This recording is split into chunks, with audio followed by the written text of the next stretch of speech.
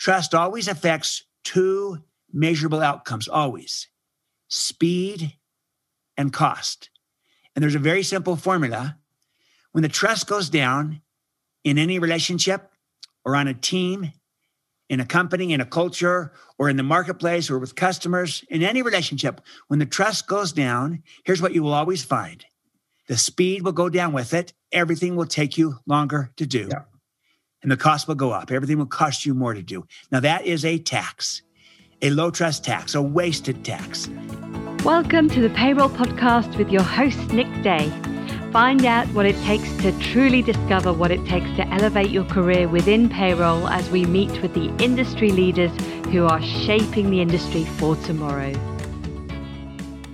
Today, I am joined by Stephen M.R. Covey, who is the New York Times and #1 Wall Street Journal best-selling author of The Speed of Trust. The book I have here in front of me is being translated into 22 languages and has sold over 2 million copies worldwide. He's also the co-author of the #1 Amazon bestseller, Smart Trust. And Stephen brings to his writings the perspective of a practitioner, as he is the former president and CEO of the Covey Leadership Center, where he increased shareholder value by over 67 times, taking it from 2.4 million to over 160 million. He grew the company to become the largest leadership development firm in the world. Yes, you heard that correctly. I'm sure many of you will already be familiar with his name, but just in case, a little bit of background information for you. He's a Harvard MBA. He co-founded and currently leads Franklin Covey's Global Speed of Trust practice, and he serves on numerous boards, including the Government Leadership Advisory Council,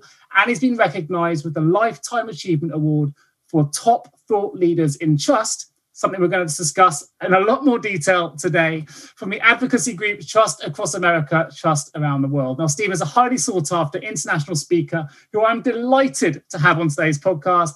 He's taught trust and leadership in 55 countries to businesses, governments, military, education, healthcare, and NGO entities.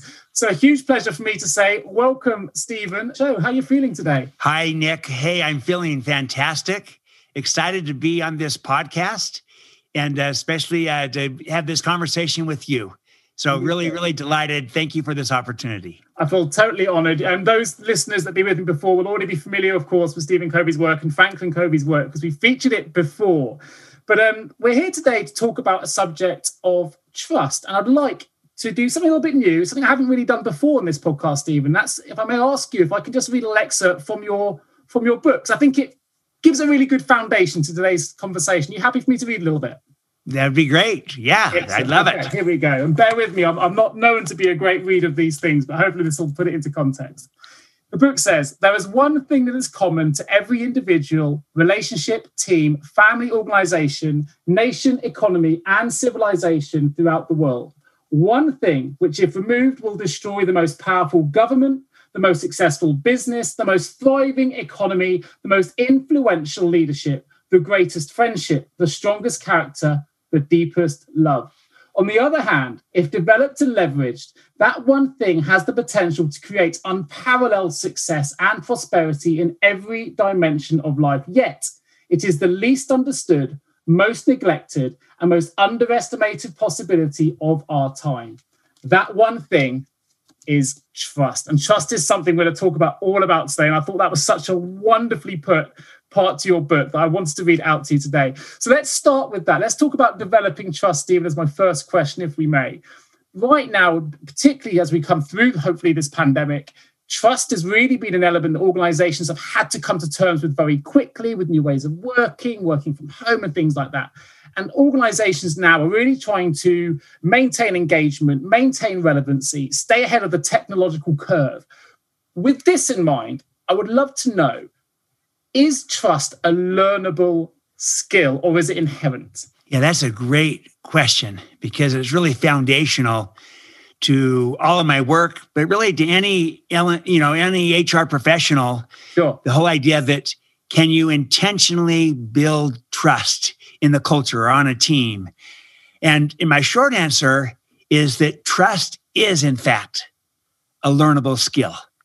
It is a competency that we can learn and create and grow and establish and expand, and in some cases, even restore when it's been lost. Now, what's interesting about that is, and it's kind of set up in the way that you framed your question, for many people, they kind of don't view trust as learnable. They kind of operate from the premise of, hey, you either have it or you don't. Binary. You do or you don't. Yeah. Yeah, it's either there or it's not. Hey, and if it's not there, not much you can do about it. And I will acknowledge, Nick, that we all start with a level of trust, whether it be low, medium, high, anywhere along the spectrum. We start with a level of trust based upon our past and our relationship. But the main point I want to make is this, that in the same way that you can diminish and lose trust through your behavior, you can also consciously, deliberately create it, grow it, expand it through your behavior. And in fact, you can become exceptionally good at building trust on purpose. You can turn it into your greatest strength as a leader, as a team, as an organization. And I think the great opportunity for HR professionals today is to help their organization build a high trust culture. Because if you can intentionally build a high trust culture, that will impact everything else that you're trying to do. And it is, in fact, learnable. And so it is an extraordinary competency to be able to build trust intentionally. I think we need to do that, especially in a world of declining trust where it tends to be going down all around us. And if we don't counteract that, we'll continue down the vicious downward cycle of distrust and suspicion, creating more of the same. I like to put it this way: distrust is contagious. Distrust is contagious. So we've got to counteract that. And we've got to build trust and confidence. And that also is contagious. And it can become a virtuous upward spiral. So that is the great competency of our times, the ability to create trust on purpose. I think it is learnable. Well, it's something I believe from reading the parts of your book. I haven't finished it yet, but I'm loving it at the minute. But I know that obviously in my introduction there, I mentioned it as well. You utilize this development of trust, these learning behaviors to really transform your business, your learning as in the business as well. So tell me a little bit about some of the things you did there to really help develop that trust, particularly where perhaps people are challenging it, not thinking it's a learnable skill. How did you overcome some of those objections? Yeah, well, I remember when we had merged our companies, the old Covey Leadership Center with Franklin Quest, and two great organizations. But we were competing. We were overlapping in the time management space. And so we had become arch competitors. And now, after years of competing, now we're combined. And you know what? There was kind of distrust or a lack of trust, not so much because we had done things in the merger to lose it, but more just because we came at this combination with completely different perspectives, angles, understandings, and we'd been competing for years. Sure. So suddenly we're combined and there's lower trust because it kind of divided into camps, the Franklin camp, the Covey camp. And what we had to realize is that we were going to kind of waste a lot of time and energy with a politicized culture where everything was viewed through a lens of, he said, she said, we and they, competing, but we didn't trust each other fully.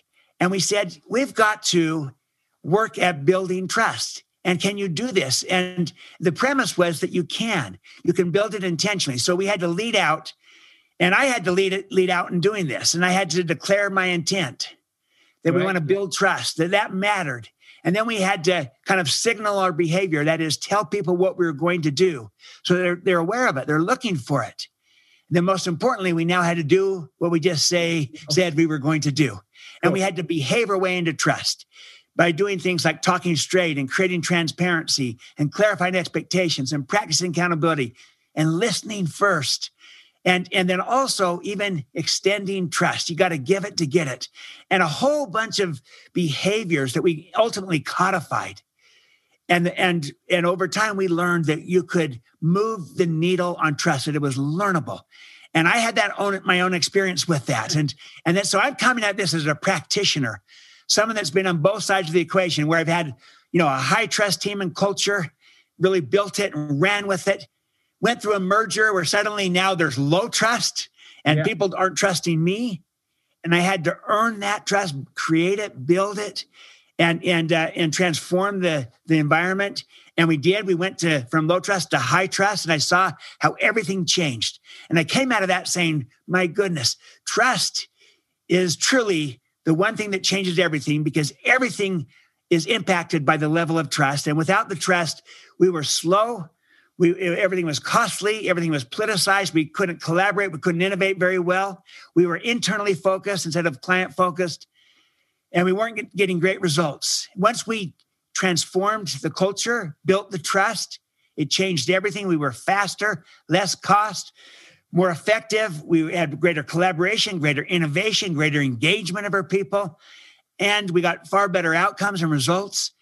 And it changed everything, but it also energized the team and the culture. So I saw how you change trust, it changes everything else. Sure. But also the main learning was that, in fact, trust was learnable, that we could go from low trust to high trust. It didn't happen overnight, and it didn't happen by just chance. It happened because we became intentional and deliberate about behaving our way into trust, just like you could behave your way out of trust. And so that's the idea, that you can learn to build trust on purpose through your credibility and through your behavior. Trust is learnable through behavior. As a brilliant example. Of course, the results do speak for themselves, which I mentioned in the introduction there. They were phenomenal results. What I thought was really interesting is it seems so obvious that trust is a critical function that you need within your business for it to run successfully. And yet, as a business owner myself, and as someone who works with a lot of senior level board, professional CEOs, HR directors, and so on, it's not really a conversation that comes up that often. And yet in my personal life, in relationship life with my wife, and that, that your relationship is founded on trust. It seems to be more prevalent in personal life than in business conjecture and business conversations. But you say in your book, there's a quote where you say, trust is a hard-edged economic driver. So putting it into that business context, tell us a little bit more about what you mean by that. Yeah. Well, first of all, your point of we all kind of understand trust as being important from at a personal level. Yeah. Any relationship that is enduring, sustainable, that is productive, and even happy is based upon trust. And energized, as you said. Yeah. Exactly. So we get this personally, but we often have not looked at trust beyond being a social virtue. And I'd like to point out it is an economic driver. And here's why, Nick. Trust always affects two measurable outcomes, always: speed and cost. And there's a very simple formula. When the trust goes down in any relationship or on a team, in a company, in a culture, or in the marketplace, or with customers, in any relationship, when the trust goes down, here's what you will always find. The speed will go down with it. Everything will take you longer to do. Yeah. And the cost will go up. Everything will cost you more to do. Now, that is a tax, a low trust tax, a wasted tax. And the examples of that are all around us in our low trust world. So just to our listeners and viewers, just reflect upon a low trust relationship that you have and what it's like to work with that person. Think of low trust teams you've been a part of, maybe in the past or maybe now, where there's distrust on a team and now you've got to work together and collaborate, but you don't trust each other. Think when there's two departments, two functions that got to collaborate, work together, but there's low trust between them. Think if you've lost trust in the marketplace with a partner, with a customer, how everything takes you longer, costs you more. That is a tax, very real. But thankfully, the converse is equally real. And when that trust goes up in any relationship, on a team, in a company, in a culture, with customers in the marketplace, when the trust goes up, the speed goes up with it. You can do everything faster. The cost comes down. Now, that is a dividend, a high trust dividend. Yeah. And Nick, it's that simple, that powerful, that predictable. And the good news is the dividend, there's also examples of that all around us. So just think about any high trust relationship you have. My guess is you move fast, low cost. Think of teams where you've built high trust on the team, the speed at which you can move. Think where there's two groups, departments, two functions got to work together and collaborate, and they trust each other. Think when you have trust with a customer, comes time to renew the contract, and there's high trust. You see, speed happens when people trust each other, and nothing is as fast as the speed of trust. Nothing is as profitable as the economics of trust. It's truly the one thing that changes everything. That's the idea that trust is financial. not just social. You can put an economic value on it. And the data shows that it's like a 3 times performance multiplier is the effect of high trust. High trust organizations outperform low trust organizations by about 3 times in total return to shareholders. A couple different studies on that. And so it's a performance multiplier of 3x on everything you're trying to do. That is financial. And once you see the economics of trust, you'll start to see it everywhere. So hopefully this will change the paradigm of our listeners and viewers, that trust is not just a soft social virtue. It is that, but it is also a hard edge economic driver that affects the speed and cost of everything. And that high trust is like a 3 times performance multiplier.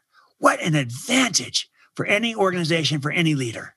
I love your passion for this. It's infectious. Well, it's a bit like trust is, right? But I can play a little bit of devil's advocate with you, Stephen, because I get what you're saying. That makes total sense to me. Of course, I'm not second guessing my teams or my departments. If I'm not checking work, if I'm letting them run with things are always going to be quicker. And that's great. But sometimes you just have teams of individuals where you struggle to have that trust, even though you know that having it is beneficial, but it's not there. And we know it now, it can be learned. What are some of the initiatives HR leaders can implement? What can teams do or leaders do to really build that trust if it isn't currently in play at the moment? What do you sort? And in addition to that, what do you see as the things really impacting on trust working successfully? Yes, this is a great question because it's so practical and it's needed. Of how can we build this if it's not there? Well, here's the first thing. If you can focus on making the creation of trust an explicit objective, just like you have other objectives like, gaining market share, increasing profit, increasing the speed of in the sales cycle, what have you. If you could also create as an objective to build trust. Most people never thought of that as being a tangible thing. I never have, to be honest, never have. Yeah. But trust is learnable. And that also trust is measurable. You can measure it. And you can move the needle on it. And, because trust is a perception, you can measure perceptions. And you can move from low to medium and medium to high trust. You can get good at this. So that's the first thing, because we tend to focus on what we measure and we measure what we value. So value trust, measure trust, make trust an objective. That's number one. Right. And that way it will communicate to your people, we want to get results and we want to do it in a way that builds trust. It's not either or, it's and. So that's the first thing. Second thing is, if you can then help people see that you build trust through your credibility and through your behavior. So if you can lead out and model first and give to your team a leader that they can trust, a model that they can trust, so people can look at you and say, oh, that's what you mean. You're that kind of leader. In other words, you don't point the finger and say, you're the problem, but you rather say, hey, here's how you build trust. You model it, and you model it as a leader. You model it on your team. You model it as your team works with other teams, so people can see a model of doing this. And then when people don't build trust and they're not good at building trust, I've also learned this: always make sure you separate the person from their behavior. So Don't attack people. Instead, address behavior. And rather than saying to somebody, hey, you know what? I don't trust you. In fact, nobody on this team trusts you. Those are pretty strong fighting words for most people. Yeah. If you could instead separate the person from their behavior and maybe say something like this: hey, this kind of behavior, when you make a commitment and don't follow through and keep it, it causes other people to lose trust. Or when you talk, but you're kind of spinning and sugarcoating and kind of telling people what they want to hear versus truly talking straight, that causes people to lose trust. Or when you have a hidden agenda and you partially give what you're trying to do, but there's another agenda that people can kind of just sense and smell and taste, that hidden agenda causes people to lose trust. So you call out the behavior and then you make a behavior-specific request of them of what would help them build more trust with you. And so, hey, don't make a commitment to me unless you're willing to keep it. And if you've got a concern or problem, come to me. Don't go around me behind my back. And, you call out the behavior and allow people the chance to behave their way back into trust. And then also you can reciprocate and say, and what can I do to build more trust with you? So it's never that you're the whole problem. It's, I want to lead out with this. I want to model this. Here's what I'm seeing in behavior that causes me and others to lose trust. Here's what would help build it. Is this something you'd be willing to work on? And what can I do to reciprocate and build this kind of trust with you? And that kind of process, and HR professionals and leaders can be the catalyst to help bring this about so that they can see that trust is learnable, and you help people learn that they can behave their way into trust just like they can behave their way out of trust.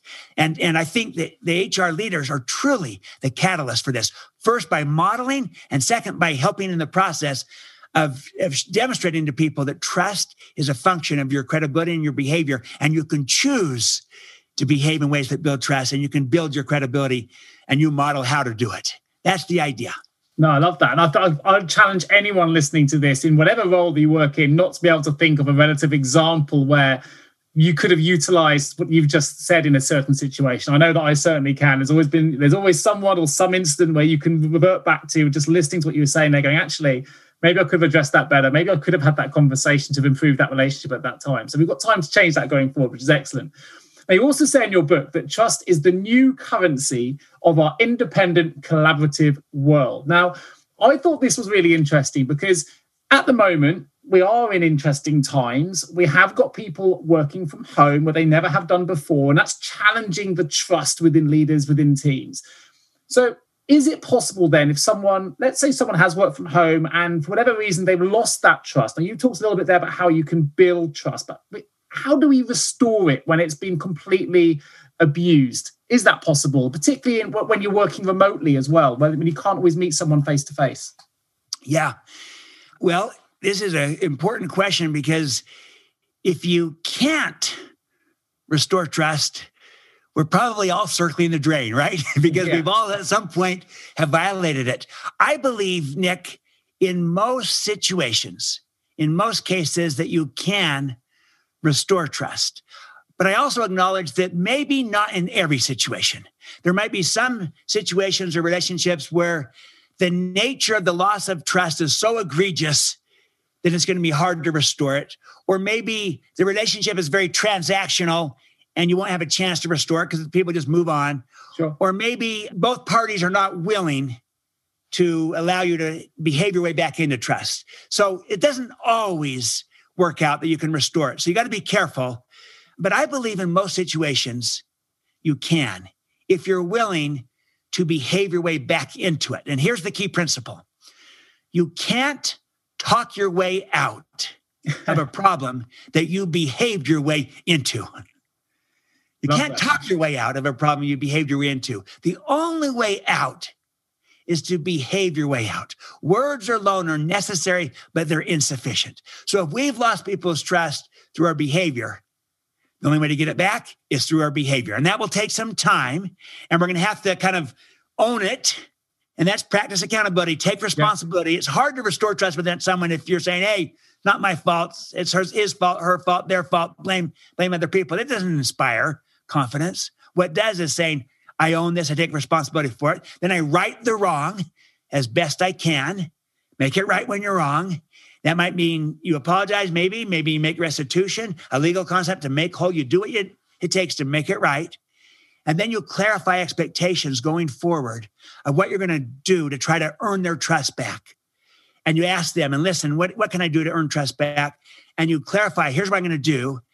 And, you signal your behavior, and then you do what you say you're going to do. And consistently. And it'll take you longer to restore it. It's harder. It takes you longer. You've got to be consistent. But if you do those things up front where you own it, you take responsibility, you right the wrong, you clarify expectations of what you're going to do to try to regain it, and then you do what you say you're going to do, you make and keep your commitments, I believe it's possible to restore it. I've seen leaders do this. I've seen companies do it where they've lost the trust and they restore it and they turn it into a great strength. And so it's doable in most situations. And that's exciting because in a low trust world, just knowing that, you can change course, you can change the trajectory, and you can even regain it if it's been lost, if you're willing to behavior way back into it. And that's the key, is a function of our behavior. And so there's certain behaviors that will help you build trust and even restore trust when it's been lost. No, I love that. Don't tell me, show me. Don't tell me, show me. And you're right. We've certainly seen companies do it. I mean, we're talking certainly in the UK at the minute, we're talking about vaccines and big pharma. And we know that pharma companies, without naming any individually, have lost people's trust in the past, and they've suddenly gained it back now through different things. So we can see it on huge corporate levels, right down to individual levels, where, as you say, it can be restored if the actions are done correctly. And to bring it back to an organizational level, there's a chapter in your book which talks about how families are organizations too. And I love that, because I mentioned it earlier that, I think about trust a lot in my personal life, and I don't always reference it in my business life, but I absolutely believe that my organization that I run certainly is a family. We've worked with each other for a long time. There's certainly a lot of trust between ourselves. And actually, we spend more time at work than we do with our loved ones at home. So when you talk about in your chapter, you talk about before going into the behavioral elements, which you just mentioned, you say you ask every company 4 key questions, and usually it ends up with an aha moment after you've asked them. I'll read the 4 questions in just a moment, but I wondered if you could tell us why in particular these are the 4 questions that really brought those aha moments. If you can give us any examples. So the questions are, how do you describe a low trust organization? How do you describe a high trust organization? Which description best represents your organization, and what are the results? And of course, all of this is available in the book if people want to read more. But why are those 4 questions so poignant? And tell us a bit more about some of those aha moments that you've experienced. The reason I think these questions are relevant is that it kind of helps us make trust tangible and understandable. In other words, we're all experts on trust, in a sense, because we have relationships. Sure. We're on teams. We're in organizations, even if it's, like you say, in your family or in the community. And we all can kind of look at, how are things done here? And you look at the observable behaviors, the actions, and you can see whether or not there's behaviors that will build the trust, or if there's behaviors everywhere they're going to destroy it. So when you're seeing everywhere people pointing the finger, blaming other people, the blame game going on, or people spinning or twisting, manipulating, posturing, or when you see people talking behind other people's backs or gossiping, or when you see people operating with hidden agendas, or where you see people really not listening to understand, but just kind of efficiently trying to go through the motions, or people overpromise and underdeliver, a whole bunch of different behaviors. When you see those kind of behaviors going on in the culture on the team, almost without even needing to do a trust assessment, you can almost know that's a low trust culture, low trust team. I can walk into a team and within a few hours give you a sense of the level of trust on the team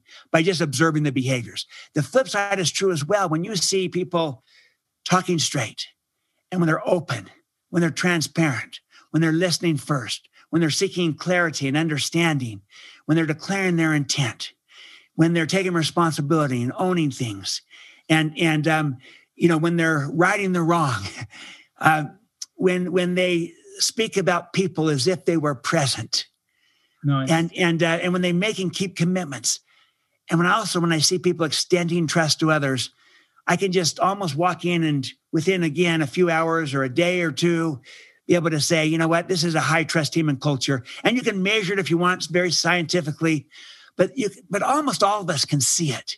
And then if you can look at the results that flow from either high trust or low trust, and the differences, the contrast that can be night and day different, and recognize, my goodness, this is not just a soft social virtue. It is economic. It's impacting everything that we're trying to do, including our ability to collaborate and to innovate and to engage our people. But also it affects our results and our outcomes in terms of the economic performance. And it also affects the energy and the joy. Is this a fun culture? Is it exciting? Do people enjoy working here? Because that's going to be an attractor of talent. And, low trust cultures are exhausting and they're no fun and no one wants to be a part of them. They want to go find a place where they're trusted. And so, all these things impact us, and it has a profound effect on what we do. And so the whole idea is just to try to look at the world through the lens of trust. And each of us can become actually quite good at this. and recognize how trust is truly the one thing that changes everything. Those are questions that help you kind of assess that in any situation. Have you ever asked yourself, how can I recruit payroll staff effectively? Please don't give up on your recruitment project just yet. Here at JGA Payroll Recruitment, we appreciate the difficulties associated with attracting, recruiting, and retaining top payroll talent. We also understand just how costly a poor payroll hire can be. JGA Recruitment are a niche payroll recruitment agency who will partner with you to resource payroll candidates who will improve both the accuracy and efficiency of your payroll department. Contact us today on 01727 800 377 or visit jgarecruitment.com to find out more. Now, obviously, the chapter goes into much more detail, but I wanted to bring it out because it gave me an aha moment reading it, because when I referenced it to my own business, I thought, actually, there are elements here that I'm really proud of. And that gave me energy. That made me think, you know what, we've got some of these bits of trust. I'm really proud of my team. And actually, when was the last time I sat back and considered it? That we have this. This is a beautiful thing that we've developed over 12 years of our company building that. And actually, we should be really proud and we should sell that and we should talk about that openly, which we're not doing. So it's given me that aha moment. It also reminded me of where there are elements we can improve and things that maybe we need to make sure we're always talking. And the art of the conversation is dying a little bit with the introduction of so much technology and instant messaging. And it reminded me of the importance of conversation, because actually, from my perspective, to build trust, it does rely on more than just a digital communication. It involves talking and getting to know somebody, understanding their drivers, their attitudes, their behaviors. So I definitely had an aha moment just reading it. So I was fascinated to know how you've seen it from having worked with so many CEOs, so many different businesses. It must be a really exciting part of your role to have seen those aha moments in others. It is so exciting when people recognize that trust is truly a new frontier of not only economic value, but of building the kind of culture that is going to help them attract and retain and keep and inspire great people. And it is an aha moment that everyone knows trust is social. They've never thought of it as financial. Sure. Everyone knows trust is, an important thing. They've never thought of it as a learnable skill, as a competency. And these are ahas for people.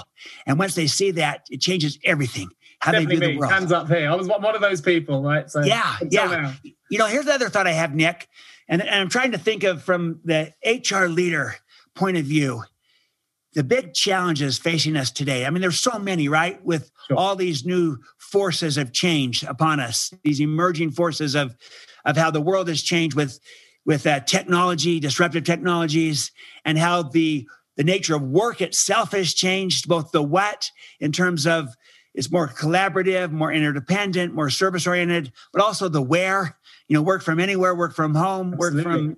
work from anywhere and everywhere. And the nature of the workforce has changed. We've got so many generations, as many as 5 today, and the diversity and the need for inclusion. And then the nature of choice have changed. We have so many options. We've gone from multiple choice to infinite choice. And people have choices of where and how they want to work and the gig economy, all these things. And so all these forces have kind of put a premium to the HR professional and to the line leaders in the organization around what I call the 2 epic organizational imperatives of our time. And the first is to build a high trust culture that can attract, retain, engage, and inspire the best people so that we can win the war for talent and win in the workplace. And you've got this war for talent has never been more important than now, when people have so many options and choices. And you have an ability to work from anywhere. And so you've got to win that war for talent. And the best way to win that is to build a high trust culture, because that inspires people. And inspiration is the new engagement. It's another level. It's the next frontier. And so you've got to inspire your people, and nothing does that like a high trust culture. And the second imperative is that we've got to then be able to collaborate and innovate within our organization so that we can win in the marketplace. In this changing world where everything is changing, we've got to stay relevant. And we do that through innovation. And you can't innovate unless you can collaborate. So collaboration and innovation, that flows from trust as well. And you build high trust, your ability to collaborate goes up, your ability to innovate goes up, and that way you win in the marketplace. So the two imperatives: win in the workplace, win in the marketplace. And it is trust that is the foundational element that helps us do both. It's inspiration, it's innovation, and trust elevates both in profound ways. That is the charge to HR leaders today. Build a high trust culture so we can inspire and attract the best people, and create a high trust culture so we can collaborate and innovate and win with our customers in the marketplace. Trust, again, is the performance multiplier for doing both of these imperatives. And that's why I think it's so relevant to any HR professional, because it will help us do everything we're trying to do inside of our organization better, faster, and with greater creativity, energy, excitement, passion, commitment, and fun. And that's what trust is all about. Energy and joy, inspiration. You're speaking my language. I mean, I've been in recruitment for nearly 2 decades, and I couldn't have put it more eloquently. I'm tempted to just to close the podcast here. I can't. So I've got more questions I want to ask you, but that energetic response, I couldn't agree with more. Particularly, we're talking about that war on talent, the ability to attract and retain, and when you do retain, get the best out of your teams. Brilliantly put, Stephen. I'm absolutely delighted you're able to elaborate on those 2 points. And I recommend anyone just rewinds that little section and listen it back to it again, close your eyes and just drink it in, because I think it's absolutely on point for what businesses need to do if they want to win that war on talent and they want to be productive and they want to progress their profits, progress their businesses and get the best talent. Excellent.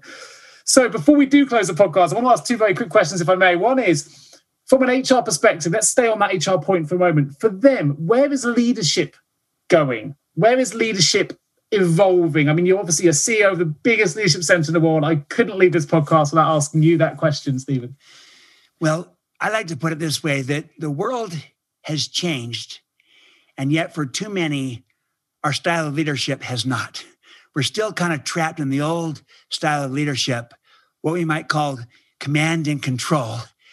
And all that's happened is really we become better at it, more sophisticated at it, more enlightened at it, but still the paradigm is too much command and control, where people are things. We manage people like we manage things, and we're trying to be efficient.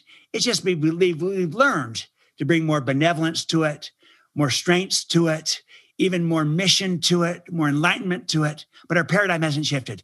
We need to move to a new paradigm of leadership, of how we view people and leadership itself. And I call it trust and inspire versus command and control. Trust and inspire is where the puck is going, to use the hockey metaphor. Yeah. That, Wayne Gretzky says, I skate to where the puck is going to be. It's around trust and inspiring people, trusting people, inspiring them. And because that's the opportunity in the workplace today.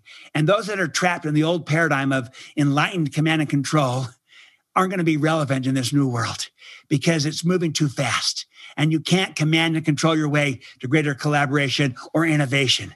You do that through trust and inspire, and trusting your people, inspiring them to make a difference, and bringing purpose and meaning and contribution to your work, to all that you're doing. And that's where it's going. And you can see that in the trends and in what's happening. And yet too many people just give lip service to it, but they haven't changed the paradigm. So I like to put it this way. Here's a series of fundamental beliefs that represent this new paradigm of leadership. Excellent. The belief is this, that I believe that people have greatness inside of them. So my job as a leader is to unleash them, not control them. Another belief, I believe that people are whole people, body, heart, mind, and spirit. So my job as a leader is to inspire, not merely motivate. Motivation is command and control. Inspiration is trust and inspire. I believe that there is enough for everyone. So my job as a leader is to elevate caring above competing, trying to create environments where everyone can win. I believe that leadership is stewardship. So my job as a leader is to put service above self-interest as a better way to lead in our world today and elevate all stakeholders, not just shareholders. And finally, enduring influence is created and sustained from the inside out. So my job as a leader is to go first. Someone needs to go first. Leaders go first. So when we have leaders that believe there's greatness inside of people and people are whole people, there's enough for everyone, and that leadership is stewardship, and that you create this sustainable influence from the inside out, then we act, we behave, we model differently. And those leaders move forward by modeling, by trusting and inspiring. And they set the tone and set the pace for what is needed today. And they lead from the inside out. And they start with themselves and their own teams. And I've seen HR professionals transform entire organizations by starting right within their own team, becoming such a high trust, high inspire team that they build that and they ripple out. And all the people they're working with, the business partners and the HR partners are working with the line leaders and the different business leaders, they begin to model this and they begin to transform the entire organization from the HR role. And so this is an extraordinary opportunity to demonstrate the kind of leadership that is needed to be successful in this new era. And it's got to be trust and inspired. That's where the puck is going. And I believe that that's what the great leaders will be doing in the times to come. You want an example of this? Think of Satya Nadella of Microsoft and how he's transformed Microsoft. When he came in, people had felt like, hey, Microsoft had seen its best days. They're in the past, but he's completely recreated that organization through an extraordinary, what I would call a trust and inspire style of leadership, where he models, he trusts, and he inspires. And now they're winning the war in the workplace, the war for talent. They're winning in the workplace with a great culture that is inspiring to people, and they're innovating again and trying to win that war in the marketplace and by being relevant with innovation and collaboration in new and different ways. And there's many, many other examples we could all look to, but that's the opportunity that we can do this. And I believe the HR professional can be the catalyst to bring about the kind of leadership that's needed today. The way you talk is so compelling, so profound, and I love it. It's infectious, Stephen. Your passion for this subject is amazing. I have to say, it's inspiring just to listen to it as a host. So I hope my listeners are feeling the same. My last question, though, I've got so many HR directors listening to this. I'm sure they're all enthralled. Enough of my voice, bringing it back to you because you're the one they want to hear. What's the next big thing then, with everything you've said today, to bring it full circle? What's the next big thing in the world of HR learning and development that everyone should really be considering and thinking about now? It's inspiration. Inspiration is the new engagement. It's the next level. It's the next frontier. Now, look, I'm not downplaying engagement. The whole focus on engagement is the right focus. And we want to build, high trust, fully engaged cultures. And there's the gap in engagement is extraordinary still everywhere. So seeking to build a highly engaged team and culture still is holy grail. But there's another frontier beyond that, and that's inspiration. A study from Bain shows this, that inspired employees are 56% more productive than engaged employees. Wow. Okay. There's another frontier. Inspiration is a new engagement. And here's what I want to say is that everyone can inspire. It is a learnable skill. And the main point I'm trying to make here is this, is I want to separate inspiration from being charismatic. Sometimes people think, well, the inspiring person is the charismatic person. That may or may not be true. I know a lot of people who are not charismatic at all, who are very inspiring because of who they are, how they lead, how they extend trust, and how they embed and imbue and create purpose into everything that they do. And it is very inspiring, even though they're not, quote, charismatic. And so you don't have to be charismatic to be inspiring. Everyone can inspire. You inspire when you model great behavior, including humility. There's a study from LRN that shows that people that are humble are 18 times more likely to inspire their people, the people around them. So you inspire through your modeling. You inspire when you trust people. To be trusted is the most inspiring form of human motivation. It brings out the very best in all of us. And so everyone can be trusting and learn to be trusting in smart ways. That inspires people. But you also inspire when you connect with people through your caring and through creating a sense of belonging. And when you also connect to purpose, to meaning, and to contribution, and you try to embed any role and any organization with purpose, meaning, and contribution. And you can do that. And when you connect with people and connect to purpose, that inspires. And so my main point is inspiring is a learnable competency, just like trust is. And we can get good at inspiring. And inspiration is the new frontier. It's where it's going. And that if we can build high trust cultures that not only engage people, that inspire people, we will best win that war for talent and innovate in the marketplace. And that will keep us relevant. We can get better at finding it as well. I mean, inspiration can be found in so many places, from the up campaign, just looking up when you're outdoors, to coming out of bounce back abilities, we say in the UK, but coming through adversity. I mean, I look at my brother who sadly lost his arm, and he's became disabled, having been right arm. He lost his right arm, and he's just had a prosthetic fitted. It's taken him 10 years, and he's an inspiration to me. I mean, to what he's gone through to get back up and keep working and be a parent, and we've got moms working from home, trying to juggle work and childcare and all these different things. And inspiration can be found in so many places that I couldn't agree more. It's a fantastic thing to be able to inspire others, but also to be able to find it in others as well. I love it. And the example of your brother, that's inspiring. See, that's a form of modeling. And we need that. In a low trust world, we need models. And models can become mentors. And if we get enough of that working within an organization, you can transform that organization. Models becoming mentors. And so we've got to lead out with this, and everyone can inspire. And it's learnable. And that's what's needed today, is this inspiration. It's the new frontier. And so that's exciting, Nick. The last thing I want to just give one last point to all of our listeners and viewers. And that is simply this idea that for all of this kind of grandeur, thinking of how trust is so important, always remember that trust is created from the inside out. And it's very easy to kind of look out there and say, well, as soon as the boss changes, the CEO changes, or this person or that person, then we can build this kind of culture. And that kind of thinking is the problem. We've got to look inside out. We've got to look in the mirror. We've got to start with ourselves, because self-trust precedes relationship trust, which precedes team trust, which precedes organizational trust, which precedes market trust, which precedes societal trust. It's inside out.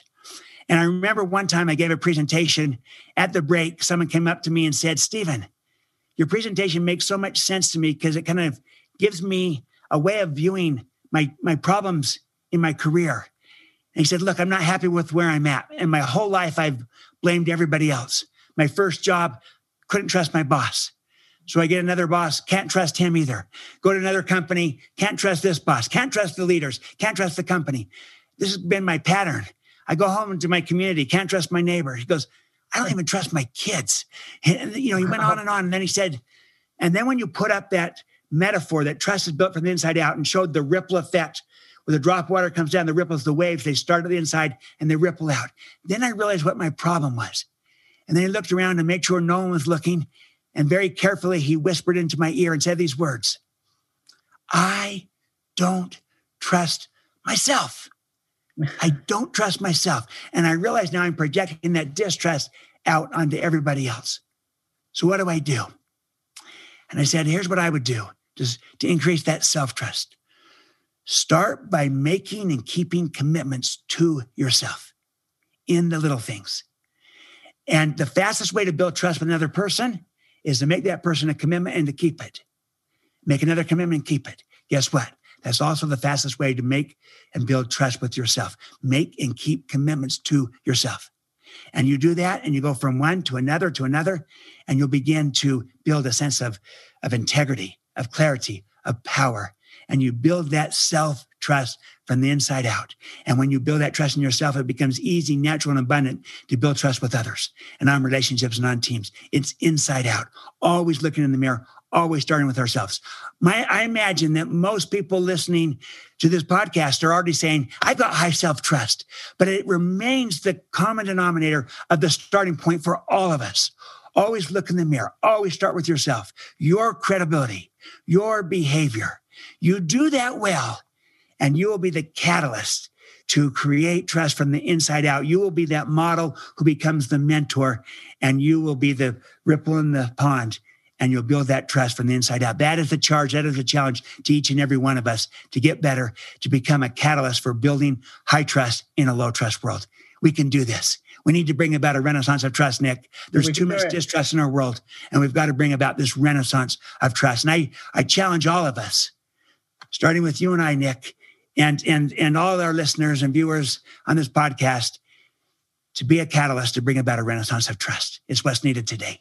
I love that. A little drum roll to finish. That's brilliant. Stephen, it's been an absolute pleasure having you on the HRLD podcast today. But anyone who's interested, the book is called The Speed of Trust. I will, of course, put links in the episode notes for anyone who's interested in either the audible version or the written version of the book. And don't just take my word for it either. There are so many other amazing people out there that have read this book and given great quotes, CEOs, business leaders, and so on. Nolan Archibald, for example, CEO of Black & Decker Corporation, said this is a book that everyone should make time to read. So I hope this podcast has inspired you, but go and check it out. It's a brilliant book. I'm halfway through it. I haven't finished it yet, but I'm enjoying every minute of it and every word of it, should I say. I'll put the links in the episode notes, but I also would like to direct everyone to the speedoftrust.com website, where you can find videos of Stephen, you can find training, you can book Stephen for your own event and have a chat with him directly as well if you wish to. Is there any other links that you'd like to mention, Stephen, that our listeners can grab or get access to? That's the best one, speedoftrust.com. And you can follow me on social media at Stephen M. R. Covey on Twitter, LinkedIn, the like. So speedoftrust.com is the best way. There's a lot of tools, resources that you can access. So many tools and resources. It's worth checking out regardless, because there are so many free things you can download and watch, and it's well worth a check. So to mention that again, it's speedoftrust.com. I will put a link in the episode notes, of course. And as well, if you are an HR and L&D leader listening to this podcast and you need help with an HR or L&D related vacancy, then of course I am a specialist global HR recruiter. I would love to help you. You can access my details also in the episode notes, or contact me directly at nick@jjrecruitment.com. That just leaves me to say a huge thank you again to Stephen M. R. Covey for what has been a fantastic conversation, an inspirational conversation about trust. I've learned loads. I feel inspired. I've had my aha moment myself. So thank you so much for joining me today. It's been my absolute pleasure. And I wish everyone a great episode. I hope you've enjoyed this, and I look forward to bringing you the next episode real soon. Take care of yourselves and each other. And thank you, Stephen. You are welcome. Thank you, Nick. Great to be with you. And I really admire you and your fantastic podcast and the difference you're making in the world. You inspire trust. Oh, thank you so much. You're too kind. You're too kind. Thank you so much for tuning into the Payroll Podcast with Nick Day of JGA Recruitment. If you need help with a current payroll vacancy, then please get in touch with Nick and his team. All contact details can be found in the episode notes. In the meantime, to make sure you never miss a future episode, please subscribe to the show through any of your favorite podcast channels. Till next time.